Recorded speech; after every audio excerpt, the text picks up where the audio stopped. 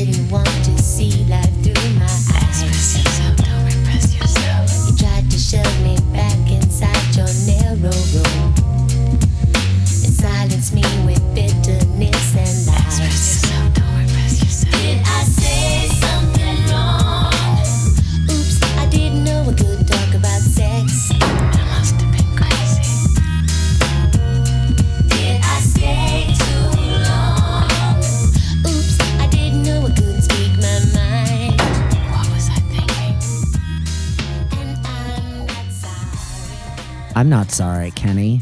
I'm not sorry either. It's Human Nature. That's right. The most R&B song on the record. Indeed. And a song that mystifies me, frankly. I like it fine. I mean, I think it's as it's a fine song. It's a fine, funky R&B track. Yeah. And I don't know why she loves singing it so much because she's done it live so many times. I mean, I agree with you. I think it's a fine track. I think it has aged well. Okay. You know what I mean? Yeah. Like, I think part of that is because she likes it so much.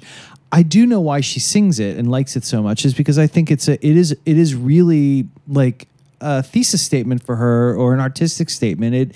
It is how she leads her way through the world. I also think it's the most rock and roll song of her career, which is like rock and roll. Yeah. Rock and rollers don't apologize for anything. This is, yeah, Do you know what I mean? It's punk. It's basically her version of a punk song. Yeah. Yeah. And so in that way, I think it always resonates with her because it is a big fuck you song. It's like, you know. This is the time, and I do feel like this is the most effective response she has to her critics. 100%. And anything she says in the interviews around this time, anything she's said since then about it, it really is all comes back to human nature. Yeah. And expressing yourself, not repressing yourself. Yes, it's a flip on express yourself itself. Yeah. It's taking it a step further. It's more pointed. It's intelligent. Yes. You know, and I think, and then I think the video on top of it really creates a solid statement. I think regret is a waste of time. I think you could say, well, maybe I made a mistake here or there, but I think you learn from your mistakes. I think it's one thing to say I made a mistake, but it's another thing to say that I regret because I actually learn more from my mistakes than my victories, so to speak. Okay, I'm going to have to rephrase this next question, but do you wish it had happened another way then, in as much as the Erotica album and the book, it all came out together? Do you think the album got a bit lost in all the hoo-ha over the book? Yeah, absolutely. Absolutely. I'm not sure what would have been a better idea to release the book first and then the album much later or the other way around. I don't know. But it's already happened. So. I mean, I think this is a tent pole of the record. This is a song that embodies the era, embodies the time. This song was written with Dave Hall, and then they also used a sample from the band Main Source called "What You Need" in the song, so that the songwriters from that also get a credit.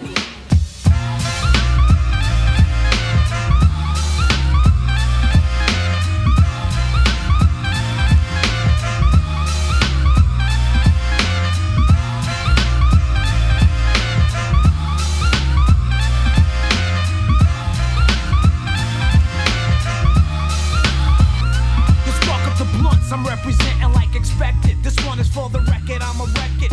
Microphone check it. But I think it's a song. I think Madonna had the lyrics, and they built the song around her messaging for it because that bass and that kind of like, it's a very like restless song. And after all the smooth and whatever you want to say about Don't Stop and I'd Rather Be Your Lover, there's nothing jagged or pointed about the production or the music. This has all kinds of shards and weird kind of like, there's a hecticness to it too.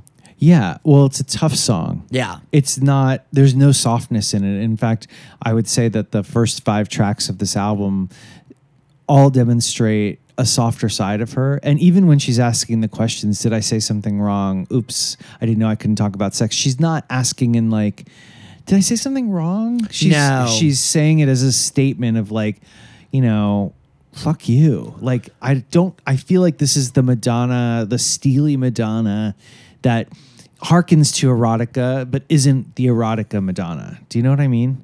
Well, yes, because I think that it's not about her. It's really about those people. Yeah, it's your perception, you know, and you totally misunderstood me, which she talks about a lot in this time period about how when she looks back at, well, bedtime stories and this era, this time specifically is really about her looking back at how she was mistreated in erotica and misunderstood, that her message was misunderstood. And kind of dismissed as an object. She was objectified in such a way. And the we were saying offline, this album should be called Bedtime Misogynies, because there's so much misogyny that she's facing at this time. And she's really seeing the extremes of human nature. But I knew that I was dealing with taboo subjects, and I knew that it was going to upset some people. I didn't think it would upset that many people, and I didn't know that it would resonate for so long. Really? Yeah. Really? But I think, to me, it showed me really what a hypocritical society that we live in, and how repressed most people really are about their feelings and their fantasies and their identity and who they are in the world. And I think it was very telling about the world. Were you naive, do you think, or did you set out to shock? No, I don't.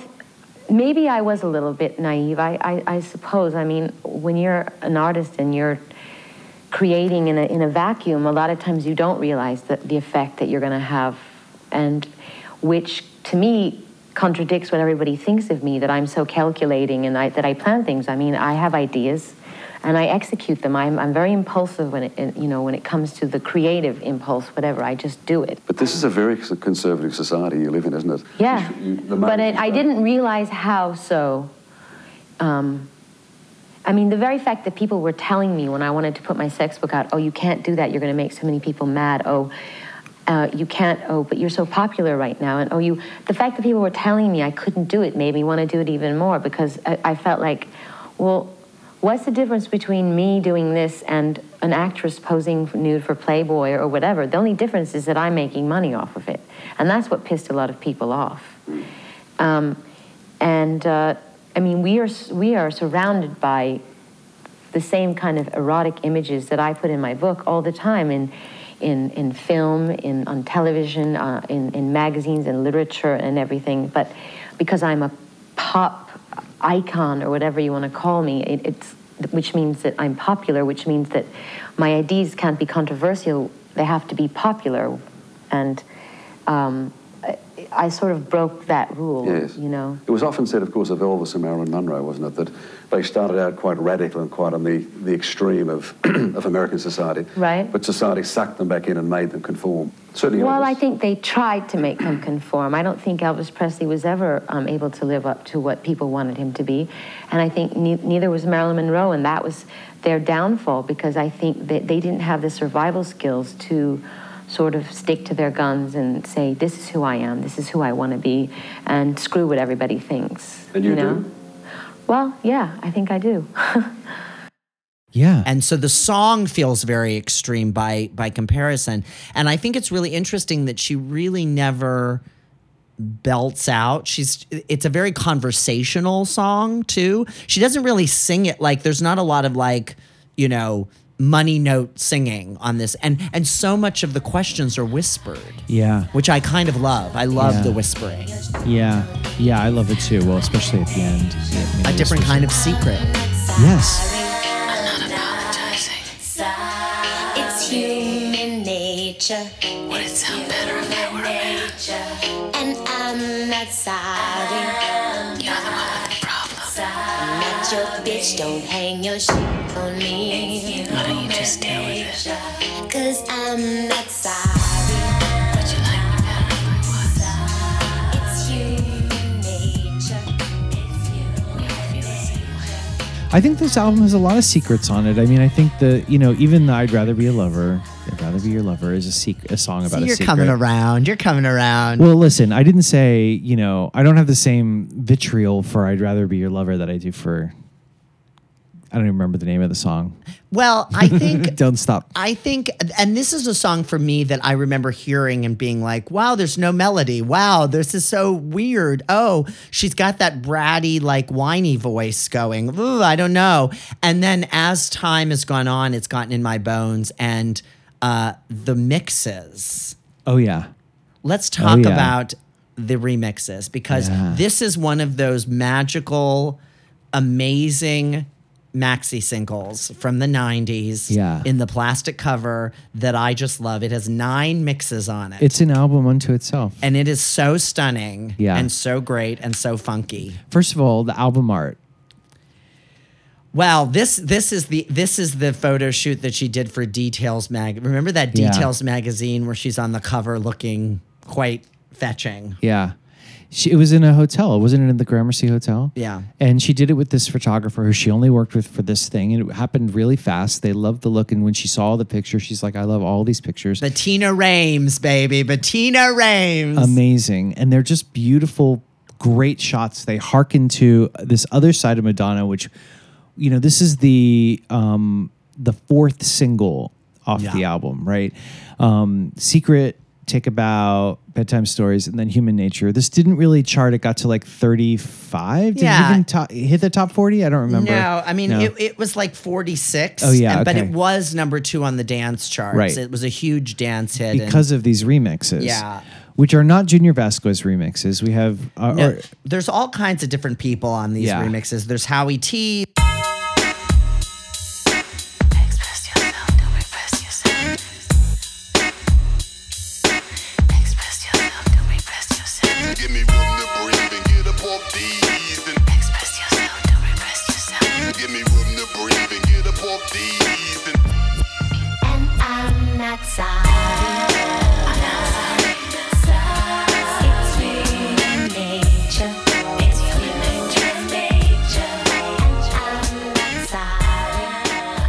Well, the bottom heavy dub.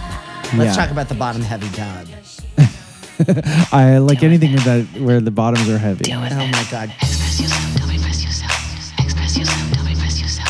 Express yourself, don't repress yourself. Express yourself, don't repress yourself. Express yourself, don't repress yourself. Express yourself, don't repress yourself. Express yourself, don't repress yourself. Express yourself, don't repress yourself.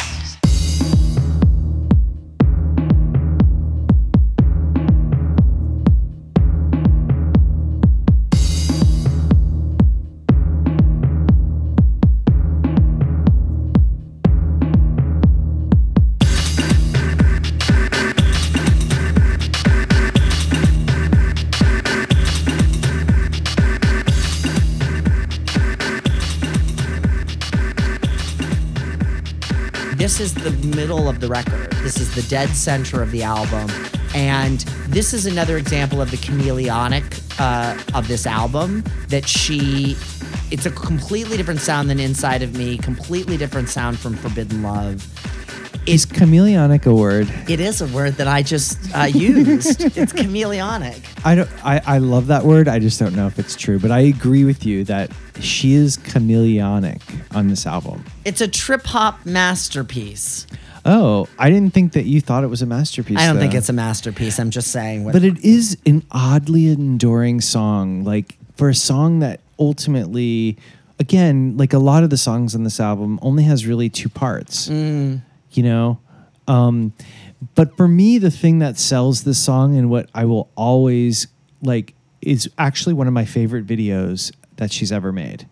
Wow. I love this video. I love everything about it. I think she looks amazing. I love the costumes. I love the action in this video. I love how it's shot. I love the color. This is a Mondino. So this is another John Baptiste Mondino. He did Justify My Love and Open Your Heart. He is back with a little squad of dancers, and Madonna's looking very Catwoman-y, yet boxery. She's like patent leather. Yeah. She has the cornrowed hair, right? She's ready for battle. She's sexy. They got great. It's very Fosse-esque in some ways, but also different. It has a little bit of like, I feel like it's, the visuals are hearkening to erotica, but they're in a much brighter space, right? Well, and the stuff with the rope.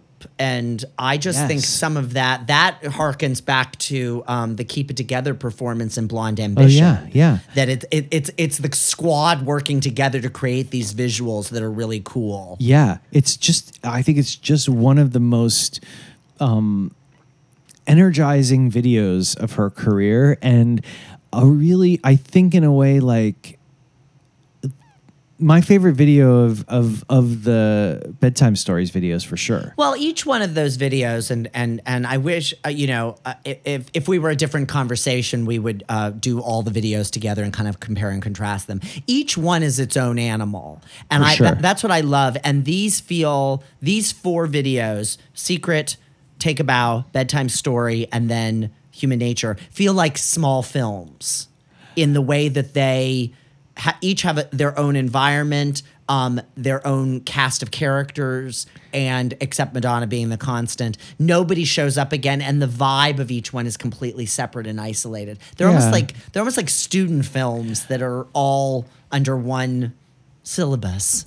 Interesting. I like that you're using the word syllabus. Yeah. I don't know if that's totally correct usage of that word, but I do want to say that chameleonic syllabus. Chameleonic syllabus. Erotica was the same though. Every one of those videos was a different world. I didn't feel like they were connected. You know what I mean? But this goes to the Norman Mailer interview from Esquire. Yeah. That he talks about the video and video form as like poetry, and that each video is a poem. And in that way, I see this song as a poem, or this video as a different kind of poem for sure than the Secret video and all the others. That they're very much their own vocabulary, their own perspective, their own story, their own theme that they're exploring, and the language being the song, itself. But so I do see that. I also see, like, just going back to that Norman Mailer interview, which I encourage everybody to try to find online from Esquire. Norman Mailer, a legendary writer and misogynist.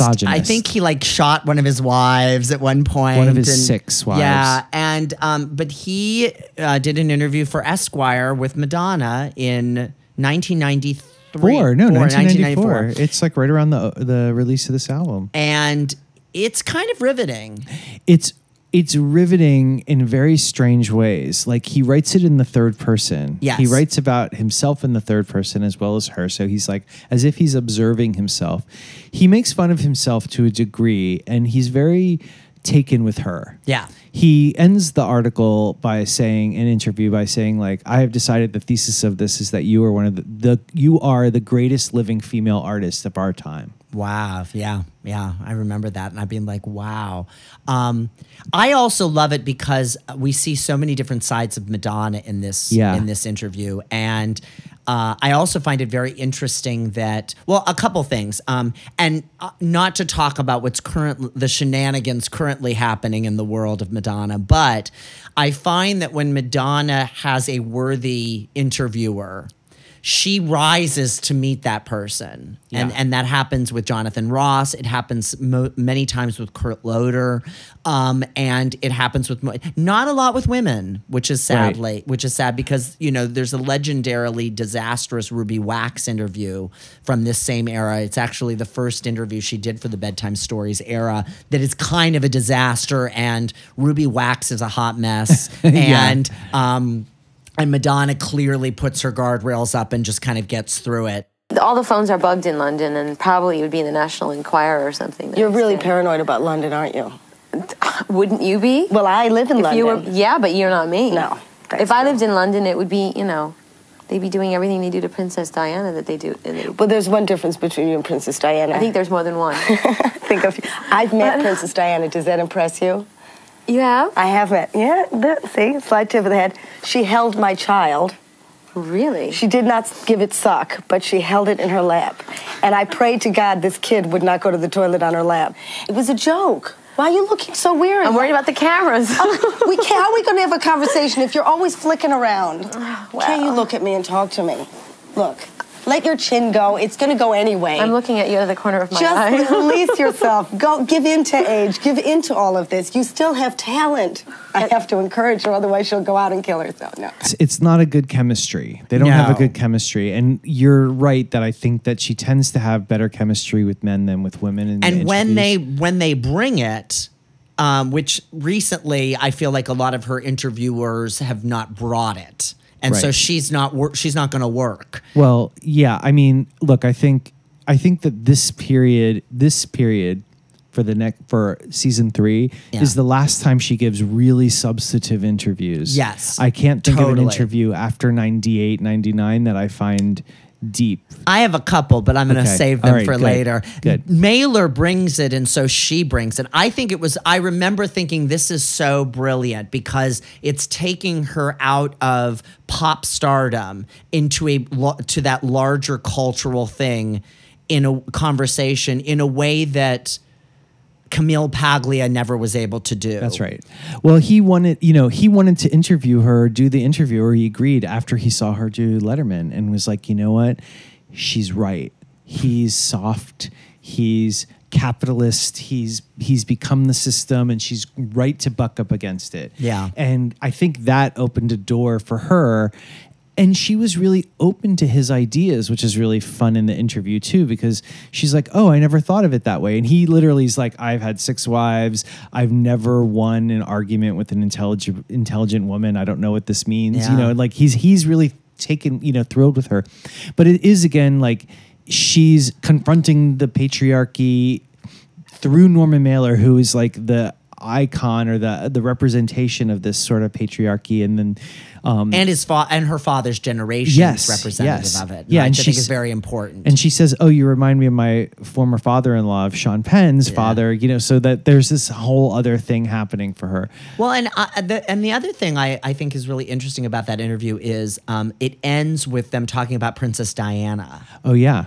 And I remember when Diana died, sadly, in 1997, and then Madonna went on the MTV Music Awards to chastise the media. Yeah. And I remember there being, murmurings of like, oh, Madonna's jumping on the bandwagon of Diana. And she was already doing that. One person, Princess Diana, keeps cropping up. I don't know who started the this face thing. interview? Yeah. And I just wonder whether you have a degree of empathy at all with Princess Di. Definitely. And I don't know. It's every time I do an interview with British journalists, that name does come up. But because she's also, I think, really picked on by the media, and she has used the media as well, though, quite effectively. She has. Well, I'm not really up on everything. I guess what I see is what filters over to America, and wow, I wouldn't want to be her. The other thing about the video I think that we're forgetting about is how much humor's in it. Yes. I mean, this is the other thing one of the reasons I love the video so much is that we see the Madonna that I love, which is the one that knows how to have fun, laughs a lot, really plays with the dog when she's like, her new dog. She has the afro. Yes, she lets the hair out. Yeah. It's really fun and it's playful. And even the masks and stuff that the dancers wear, it feels so over-exaggerated. Yeah, and it's they not all dangerous. climb into the same box together. And it's almost like, come on. But then at the end of the video, the music cuts out and Madonna just stares at us for 5 seconds and then says, absolutely no regrets. For all of the fun, all of the visual stimuli of the video, she means fucking business. Oh, yeah. Yeah. Yeah. And it's almost like it feels so much like the final word on this. Yes. And it really is. Yes. Like, it succeeds in turning the page for her. Yeah. Absolutely. And that's exactly right. It's a powerful song. And I think that's why, because she's done it now on 4 world tours. My favorite is still the first time when she was on the Drowned World Tour and rode the bull. Yeah. That was yeah. a fun time. But she takes her jacket off and then she's like, okay. I'm going to ride the bull Yeah, and I'm going to yeah. fall over and it's going to be, you know, I'm going to fall or I'm going to get back on the bull. Yeah. And I kind of love that.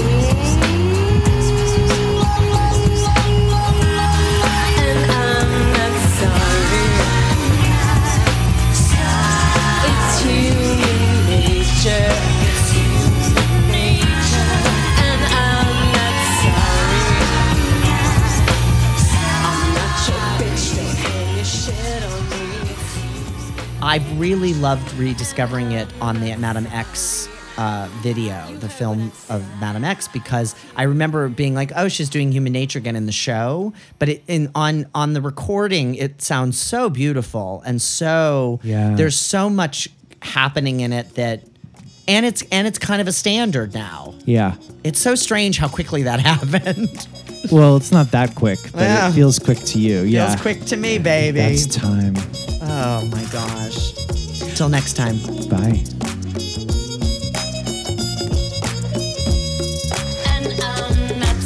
You definitely, you're going to have a baby very soon. I can feel it now. feel it too. I too. I think your womb is Kicking already. This is the father. What else? What else is in my purse? Oh, it's wait. in the purse. Oh, wait. Oh, Is this seriously what you carry in your purse? actually, I always carry an extra pair of panties. I think my Are these your panties? yeah, they're crotchless. Wait a minute. I'm sorry. Can we just show this? Because I think, where's the crotch? There's got to be a crotch. That's Otherwise, just how do you it. know There where is to put no it on? crotch.